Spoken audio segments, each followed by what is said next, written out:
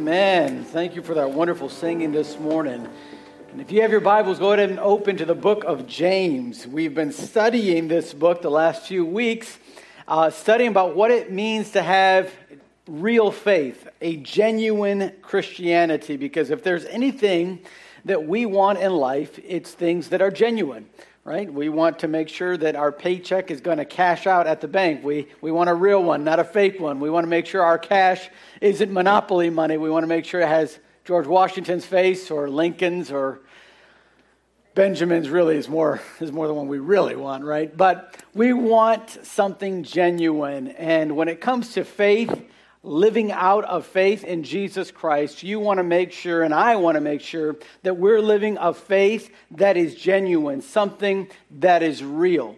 And the fact of the matter is, just like there is fake money, just like there's monopoly money, and just like there is a fake gold, there's also a fake Christian life.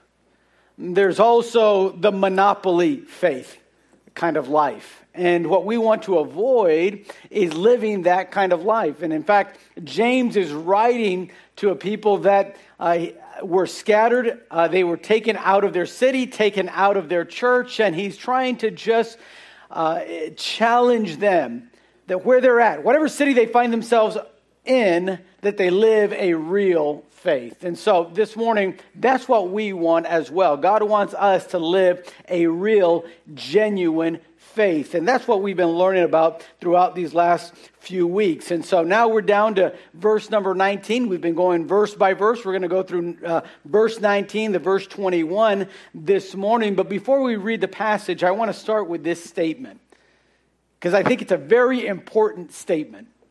And that is, real faith listens when God speaks. Now, did you hear that? Let me say it one more time. Real faith listens when God speaks. When I was studying this passage this week, it made me think about a story of a husband that I heard about and wife, that the husband was getting real concerned about his wife's hearing. And he was so concerned that he said, you know what, we need to go to the doctor. I need to ask the doctor what's going on. And so takes her to the doctor, and he's there talking with the doctor, trying to explain what his fear is and what he thinks is going on. And he says, doctor, I got to tell you, I really think that my wife is going deaf. And I'm a little bit concerned. Obviously, so many things can happen when you can't hear the sounds around you, and I don't know what to do. Is there something that you can help me with? Well, the doctor was kind of familiar of this happening. Obviously, as we get older, things happen, we change, and our hearing isn't always as good as it used to be. And so the doctor said, here's what you do. He said, when you get home, you need to say something to your wife. Just ask her a question. Now, if she doesn't answer, just get a little bit closer, take maybe one step, and then say it again. If she doesn't answer, then take another step closer and ask her again. And just continue doing that so you can figure out just how bad her hearing might be. So they leave the doctor's office, they get back home, and he does exactly what the doctor prescribed him to do. He walks to the other side of the room, and he says, sweetie, what are we going to have for dinner tonight? Nothing. So he gets a little bit closer. He says, sweetie, what are we going to have for dinner tonight? Nothing. So he gets a little bit closer. Sweetie, what are we going to have for dinner tonight? Nothing. He keeps getting closer till finally he's right behind her. And he says, sweetie, what are we going to have for dinner tonight? And she turned around. She says, for the 20th time, we're having chicken tonight. Thinking about that story, it makes me think about this passage, because we say, man, real faith listens when God speaks. But usually what we're thinking when we say that statement or when we hear that statement, we say, yeah, that's what that person needs to know, right? I wish they were here in this service, because you know what? That message is exactly for them. They really need to hear that. But you know what James is challenging us? It's not their hearing that's going out. It's ours. We need to realize that when God speaks, it's us that needs to listen. Like that song that we used to sing when I was a kid and growing up in the Sunday school, it's me, oh Lord, standing in the need of prayer. Sometimes we want to sing that saying, it's them. But really, it's me. And so James is here, and he's already explained to us, listen, real faith deals with trials in life. Real faith sees the temporary of this life and understands this is the perspective that you should have. Real faith understands that you have temptations, and that those temptations really start in us. And so real faith overcomes those temptations. And the way we overcome them is by the goodness of God and by the grace of God. And he said in verse 18, by the word of God. In fact, by the word of God, we became the first fruits. In other words, we hear about salvation. We accept the Lord Jesus Christ by what the word of God teaches us. This is God speaking to us. And so by the word of God, by the grace of God, by the goodness of God, we've been able to face trials and overcome temptations and look at the temporary time that we have on this planet. And we start thinking, what does God want me to do? How does God want me to live? How does my faith connect with this life every day? So James has explained that so far, but when you get to verse 19, he shifts from the attitude and perspective that we're supposed to have in our faith to now the actions of our faith. First, he's saying, here's how you look at the trials. Here's how you look at the temporary of life. Here's how you look at the temptations you face in life. But now, what do you do about them? What are the actions that you and I are to take in our faith? Because faith ought to produce some sort of action. Faith isn't real faith when it's just theory. It has to be real faith when it's lived out. That's how you know when someone has real faith. That's when you know that their Christianity is something genuine. It's when it moves from an attitude to an action. So this morning, we're going to look at two actions that happen when real faith begins to manifest itself in your life. When you have the right perspective, then that attitude translates into action. And I want you to notice how James says that. Look at verse number 19. This is what James is. You can see the shift. He uses the word there, wherefore. He says, now, wherefore, because of this, because of our perspective, because of our attitude, wherefore now, he said, my beloved brethren, let every man be swift to hear, slow to speak, slow to wrath. For the wrath of man worketh not the righteousness of God. Wherefore, again, he says, lay apart all filthiness and superfluity of naughtiness, and receive with meekness the engrafted word, which is able to save your souls. James is saying, let's move now from the attitude of real faith to the action of real faith. And action starts by what we do with God's word. It starts with what we do with God's word. Before we jump into those two truths, let's go ahead and pray and ask God to be with us as we study his word this morning. Father, thank you so much for bringing us here. Thank you for your truth, and thank you for the book of James that not only challenges us on our faith, but also instructs us in what to do with our faith, how it connects to our real life and our everyday life. And so this morning, as we study the two actions that come as a result of having the right attitude, of having real faith in our life, I pray that first of all we'd be challenged, but also that, Father, we would apply it into our lives. And that this morning, as we study your word, that it wouldn't just be some theories that we know about what your word teaches. Oh, but Father, that it would be our desire to experience it. Because that's what we want this morning. Father, we're here because we love you. We're here because you've been so good to us. And each and every one of us has chosen to be here this morning. And so, Father, I pray that you would speak to us now. I pray that you would fill me with your Spirit and that I might be able to communicate the truths that you have laid out for us in your word. And I pray and ask this in Jesus' name, amen.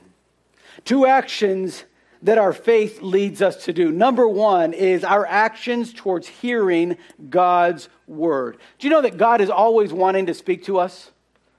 He always wants to speak to us. Now, can I say, God loves to listen. He'll listen to our prayers. He asks us, hey, the word prayer literally means asking. So he's saying, I want to hear what you're asking for. I love when you talk to me. But just as much as he loves hearing from us, God loves speaking to us.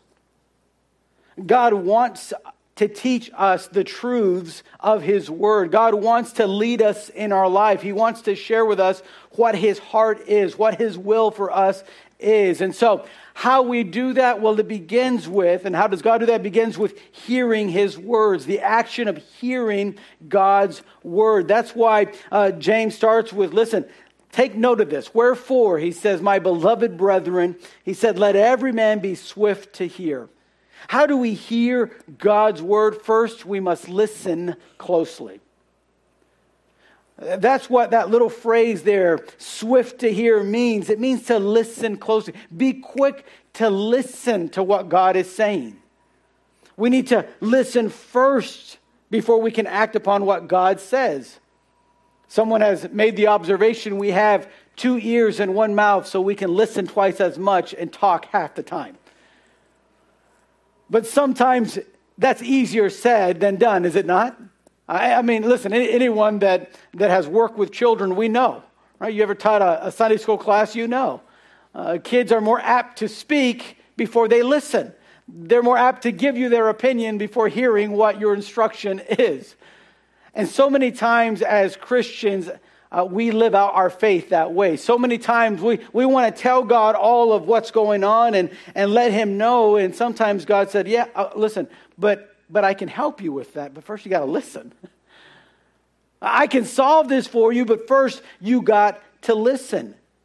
You see, listening requires understanding.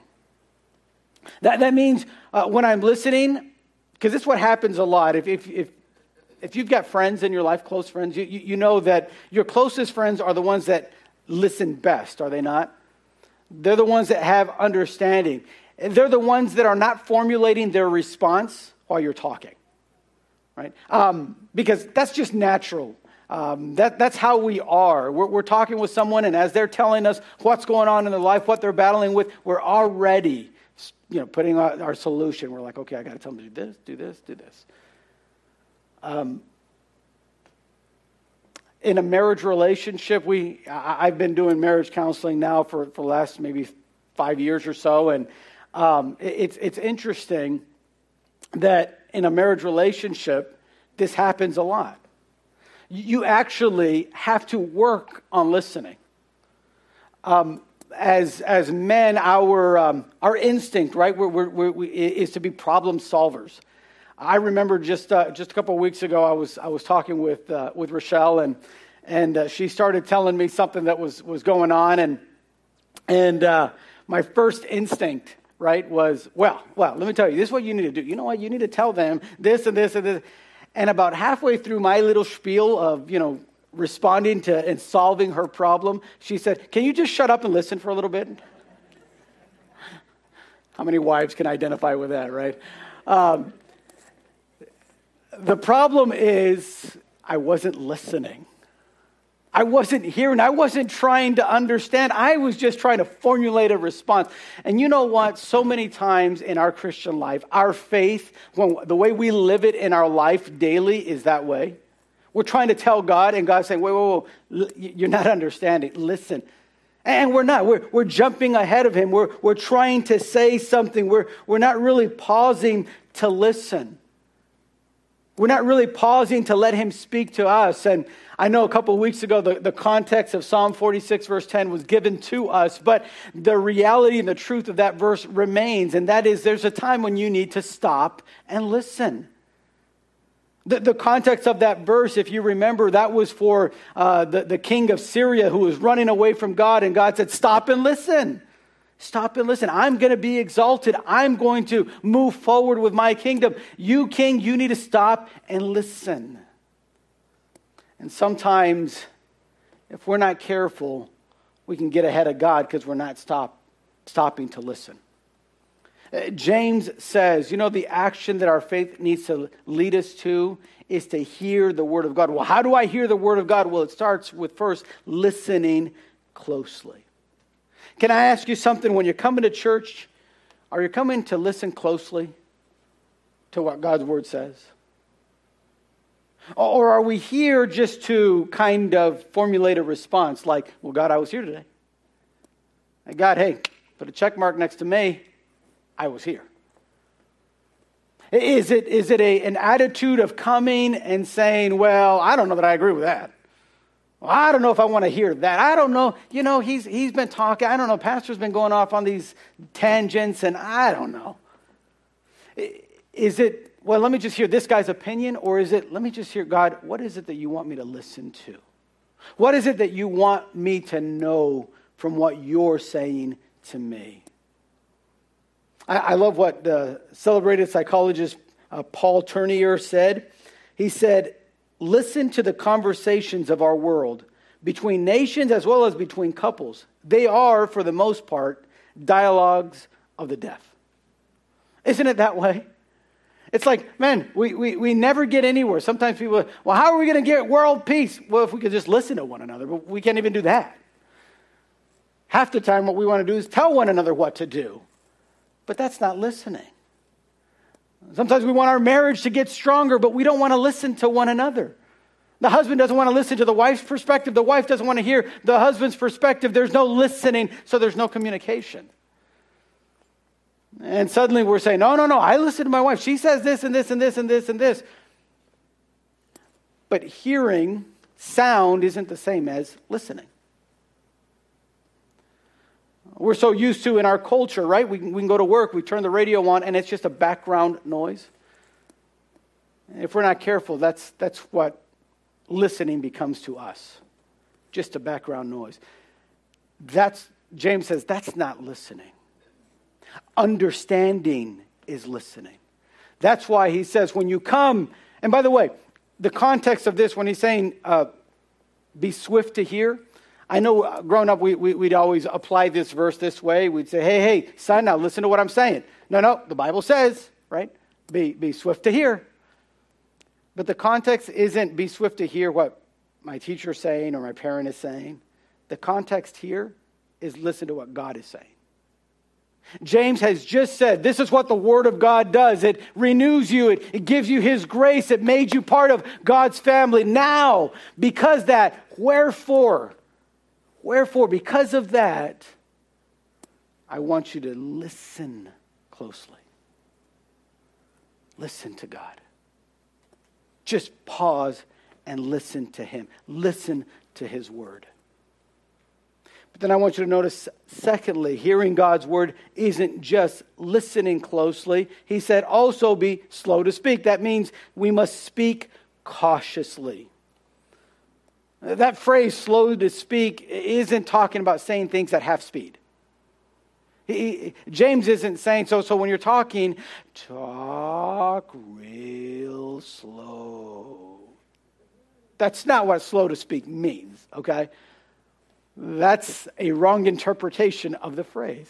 What he's saying is you need to speak cautiously. In other words, think about what you're about to say.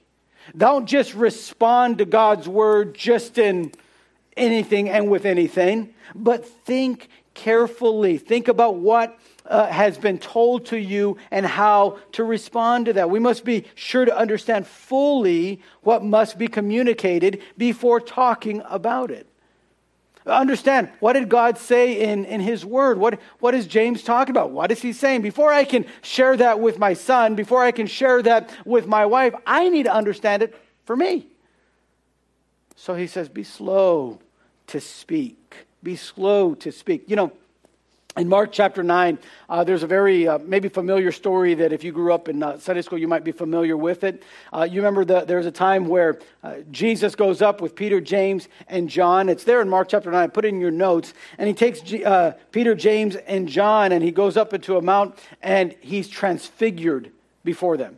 Suddenly he turns white. His clothing is exceeding white. And suddenly there appeared with him, it says, Elijah and Moses. And they were talking with Jesus. And then notice what it says there in your notes. It says, and Peter answereth and saith to Jesus, Rabbi, it is good for us to be here. And let us make 3 tabernacles, one for thee, one for Moses, and one for Elijah. And then notice it says, for he knew not what to answer, for they became sore afraid. Peter was like, what do I do in this moment? Let me just talk. By the way, Peter had formed a kind of a bad habit doing that. If you read the Gospels, you find that when Jesus said, I got to go to the cross. Oh, no, you're not. When Jesus said, everybody's going to deny me. Oh, no, I'm not. Peter had a tendency of kind of talking before thinking. And I don't know if James was just kind of thinking about that when he was writing this, but he's saying, listen, speak cautiously.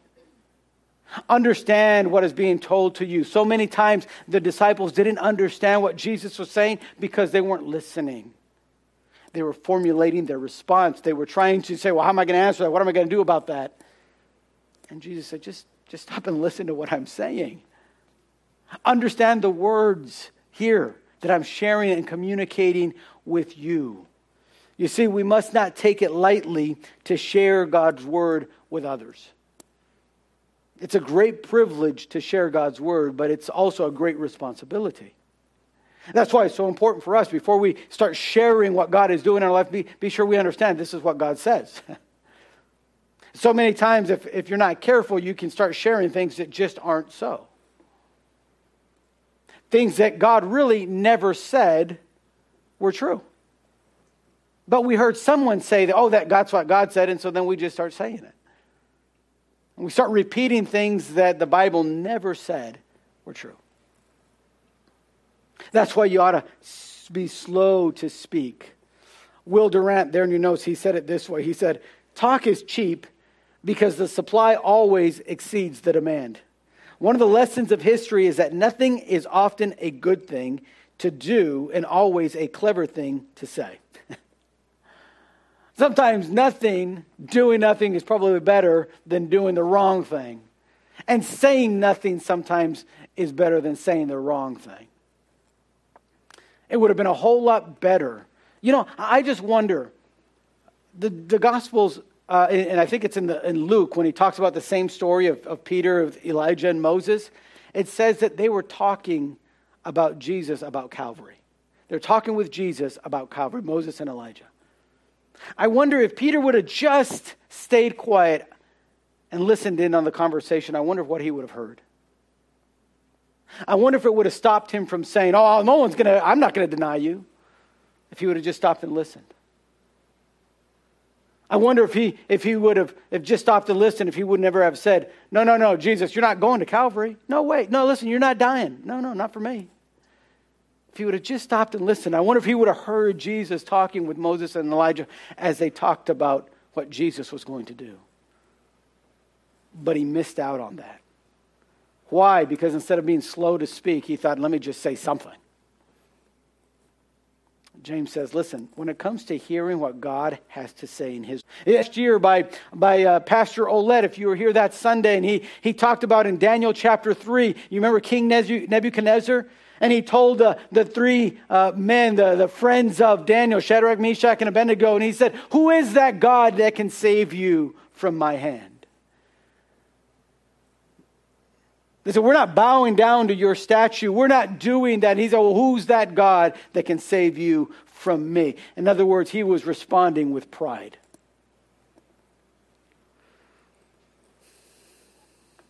And James says, listen, that's the wrong response. He says, be slow in that response. Be slow to wrath. And then he says, for the wrath of man worketh not the righteousness of God. The wrath of man, in other words, the wrong response doesn't bring God's blessing in your life. It doesn't lead you to fulfill God's desire for your life. The wrong response. Well, I just don't like that the preacher said that. I don't agree with the Bible there. That's a wrong response. That's a response of wrath, a response that is going against what God has said. I love what Isaiah did. When the word of God came to him, he said, and I heard a voice of the Lord saying, whom shall I send? Who will go for us? Then said I, here am I, send me. That's the right response. God said, who's going to go do this? I will. Responding and acting carefully. Listen, hearing God's word is going to move you to a response, to action. But what is the action? What is this of hearing God's word? It's listening closely. It's speaking cautiously. Okay? Being careful, slow to speak, and acting carefully. That's how you know, hey, am I listening to God's word? Am I really listening? Am I really listening? But then there's another action that James talks about. He says there's the action of hearing God's word, and then there's the action toward receiving God's word. See, we're not only just to hear what God's word has to say, but we are to receive it as well. Now, this is the inward response of the outward call. Right? The inward response. Receiving. The outward is what's coming into my ears, right? The reception is how I react to that. So he says, how do you do this? First of all, he says in verse number 20, lay apart all filthiness and superfluity of naughtiness. I know those are some big words that no one really uses in our vocabulary anymore. So let me kind of break that down for you. All he's saying is remove sinful barriers in your life. That word filthiness is moral sin. Any kind of moral sin that you are holding on to. Lying to someone else, or practicing fornication or adultery, or any kind of thievery, and that's moral sin. He says, take that moral sin out of your life. And then superfluity of naughtiness is the excess of wickedness. And there are certain things that may not be morally wrong that are still wrong, like a bad attitude, like gossiping about others. He said, that needs to be taken out if you're going to receive the word of God. If you're going to receive what God has to say to you. Listen, nothing gets in the way of receiving God's word like sin in our lives. Nothing. Whenever you're living wrong, I guarantee you come to church and you feel guilty. Whenever we're living wrong, our marriage isn't the same. The job isn't the same. Our friendships aren't the same. Whenever we're living with sin in our life, it's really hard to receive what God has to say to us. In fact, we don't like it. So James says, if you're going to receive God's word, it starts with removing the sinful barriers in your life. Hebrews chapter 12, wherefore seeing we also are compassed about with so great a cloud of witnesses, he says, let us lay aside every weight and the sin which doth so easily beset us. In his book, Homemade, Robert Aaron said this. He said, good listening is like tuning in a radio station.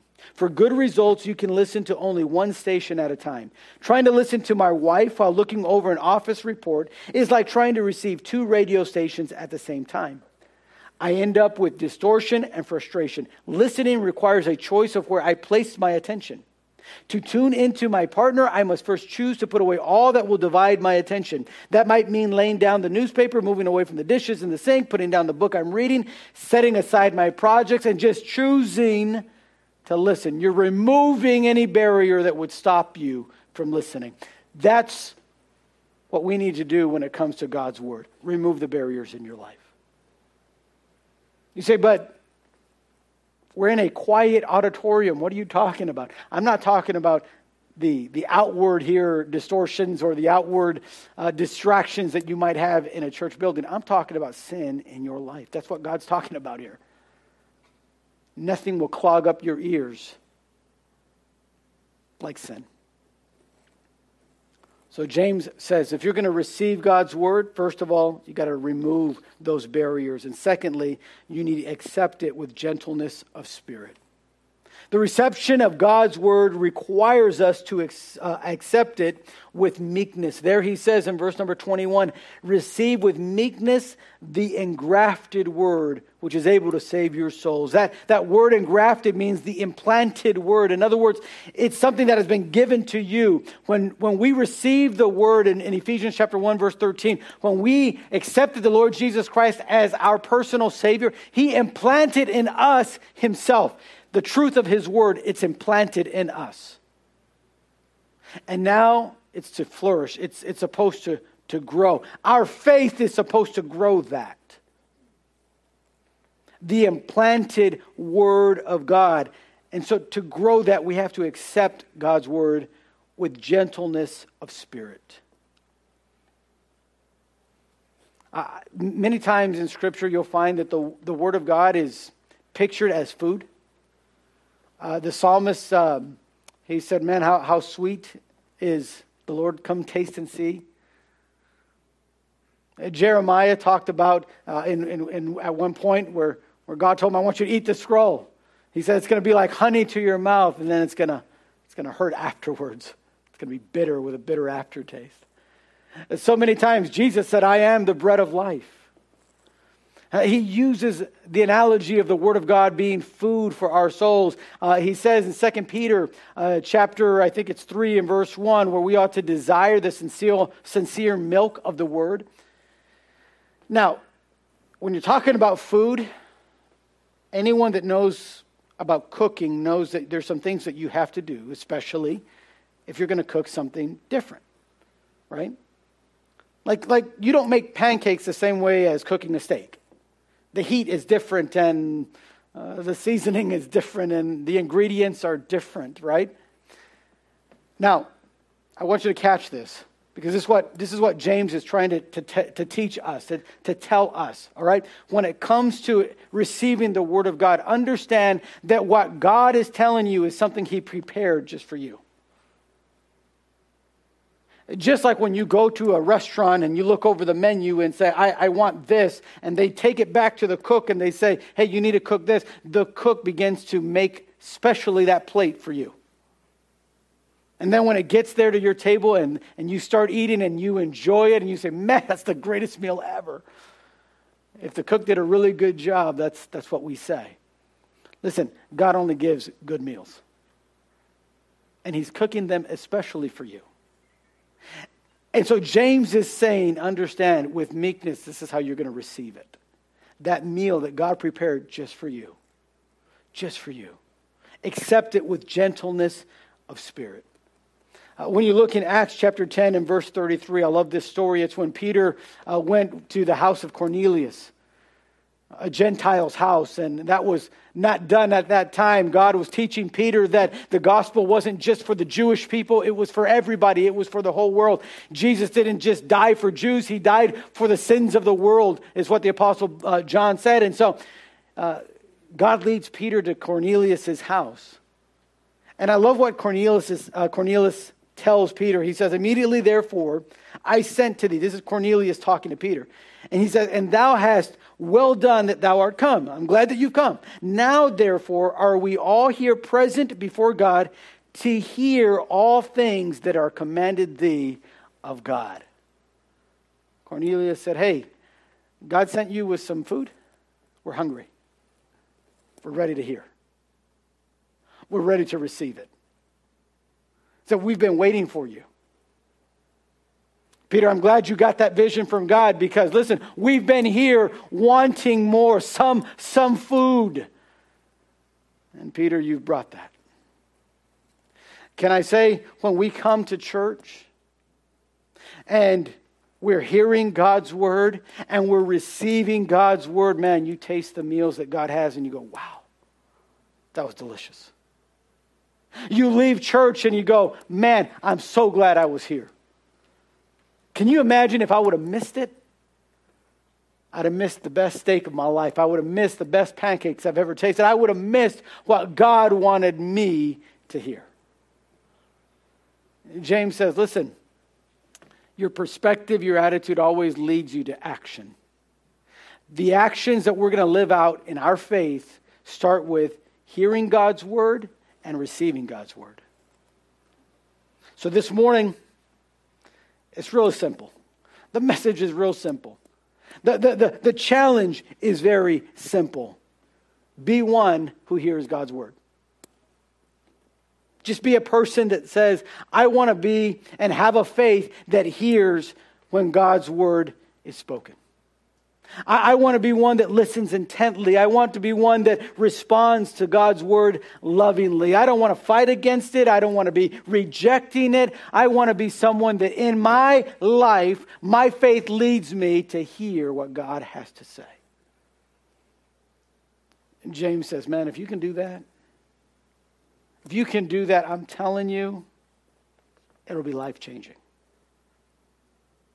Once you see the perspective of what God has done, how He's used the trials in your life to form you, as He's allowed temptation to come and you've been, by the grace of God, been able to overcome that temptation. Now you're able to listen to what God has for you, to receive His word in your life. Man, that's life-changing. And real faith will listen when God speaks. I don't know about you this morning, but I definitely want to make a decision to say, God, anytime you're speaking, I want to be listening. I don't want it just to be background noise. No. I mean, I want it to be something that I receive. Not with the wrong attitude, not so I can counteract that argument, so I can say why God is wrong on this and how come I saw this in another person's life. No. That's not why I want to hear it. I just want to receive what God has for me. Man, this morning, that's what real faith leads you to do. Leads you to hear God's word and to receive it. Let's go ahead and pray. Father, thank you so much for your word. Because what James has to say here, Father, is so applicable to us today. So many times, Father, we can realize and understand that if we're honest with ourselves, we can come to your house, not just one Sunday, but sometimes Sunday after Sunday after Sunday, and never really hear you speak. Oh, we can hear the songs of praise. We can hear when the pastor speaks, but we don't hear your voice. Because we're not truly listening closely. We're not really swift to hear and slow to speak. We're not slow to wrath. And because of that, your will never really gets done in our life. Father, I pray and ask that you forgive us for that kind of response and that kind of attitude. Father, forgive us that we've been so many times so selfish and focused on us that we can't just pause and realize that what we need is to hear from you. So, Father, I pray that this morning, as we think about what we've been challenged by, I pray that the decision this morning would be, Lord, help me. Help my faith to be one that listens when you speak. To truly understand, to truly accept what your word teaches. Help me to have the right kind of response. And Father, that's our decision. That's our desire this morning. Help us. Help us this week to take time to listen to you. Help us to be transformed by your word working in our lives to change us. And I ask all of this in Jesus' precious name. Amen. Amen. Brother John. Amen. If you would stand to your feet here this morning, what a great service, what a great challenge this morning. And I trust that we'll take that with us this week and apply it to our lives, apply it to our hearts to be able to live that out. I want to just give a few announcements as we're heading out. I want to remind all of you that this evening we do have IBB Next. We do have the our youth program, 90 Degrees, taking place at 6 o'clock. So we want to invite all of you to come back and be a part of that, as I know that those are great opportunities for us to take advantage of. And then I do know the classes are back in session. I think the kids program is still back in session on Sunday nights. And so just want to invite all of you to be a part of that. I know that those are things that help us to grow, especially at each stage of life. And so I want to encourage you to be a part of that. And then there in the lobby, we do have the sign-ups for our summer camp. This summer, we will be attending camp. And I don't know, if, Pastor Jeremy, have we designated what week we're going? Is it open any week that... Okay, so there's 2 kids camps that you can choose from. There's 2 teen camps that you can choose from there, June 28th, July 5th, or the Mondays of those weeks. And then there's also a day camp. And the day camp is a situation where you can go drop off your child basically from 7 o'clock on in the morning and then pick them up anytime after 5 or something like that, or even a partial part of the day. But those are different opportunities that you have for camp this summer. And we ask that if you are looking and thinking about attending this summer, in the lobby there is some sign-up sheets for you to be able to fill out and sign up your child.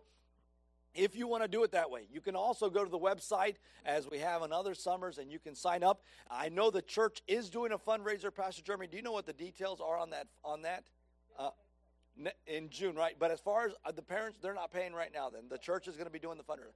So if you want your child to go ahead and sign them up. And then as a result of the fundraiser, the plate sale that we'll be doing, we should be able to cover every camper to be able to go to camp from our church. And so I want to encourage you to make sure that don't let money be an obstacle. Sign them up. This is for 7-year-olds all the way to 12 on the kids camp, and then 13 to 18-year-olds on the teen camp. We would love to have them there, and I know this is the first time in 2 years that we will be able to have camp, and so we're looking forward and preparing for an exciting summer. It'll be a safe summer, but I'm looking forward to being able to see so many be there. We already have, I think, close to 125, 130 pre-registered for summer, and that's without anybody from our church signing up yet. So I know we'll be over 200 already pre-registered for summer, so I'm excited about what God is doing. If you're looking and thinking about volunteering or helping at camp, let me or Mr. Jason know, and Brother Jason and myself, and we'd love to see some of you jump in there and help us out in different ways. We would appreciate that. Thank you so much for having been at church this morning. You are dismissed. Thank you for having been here, and we'll let the piano...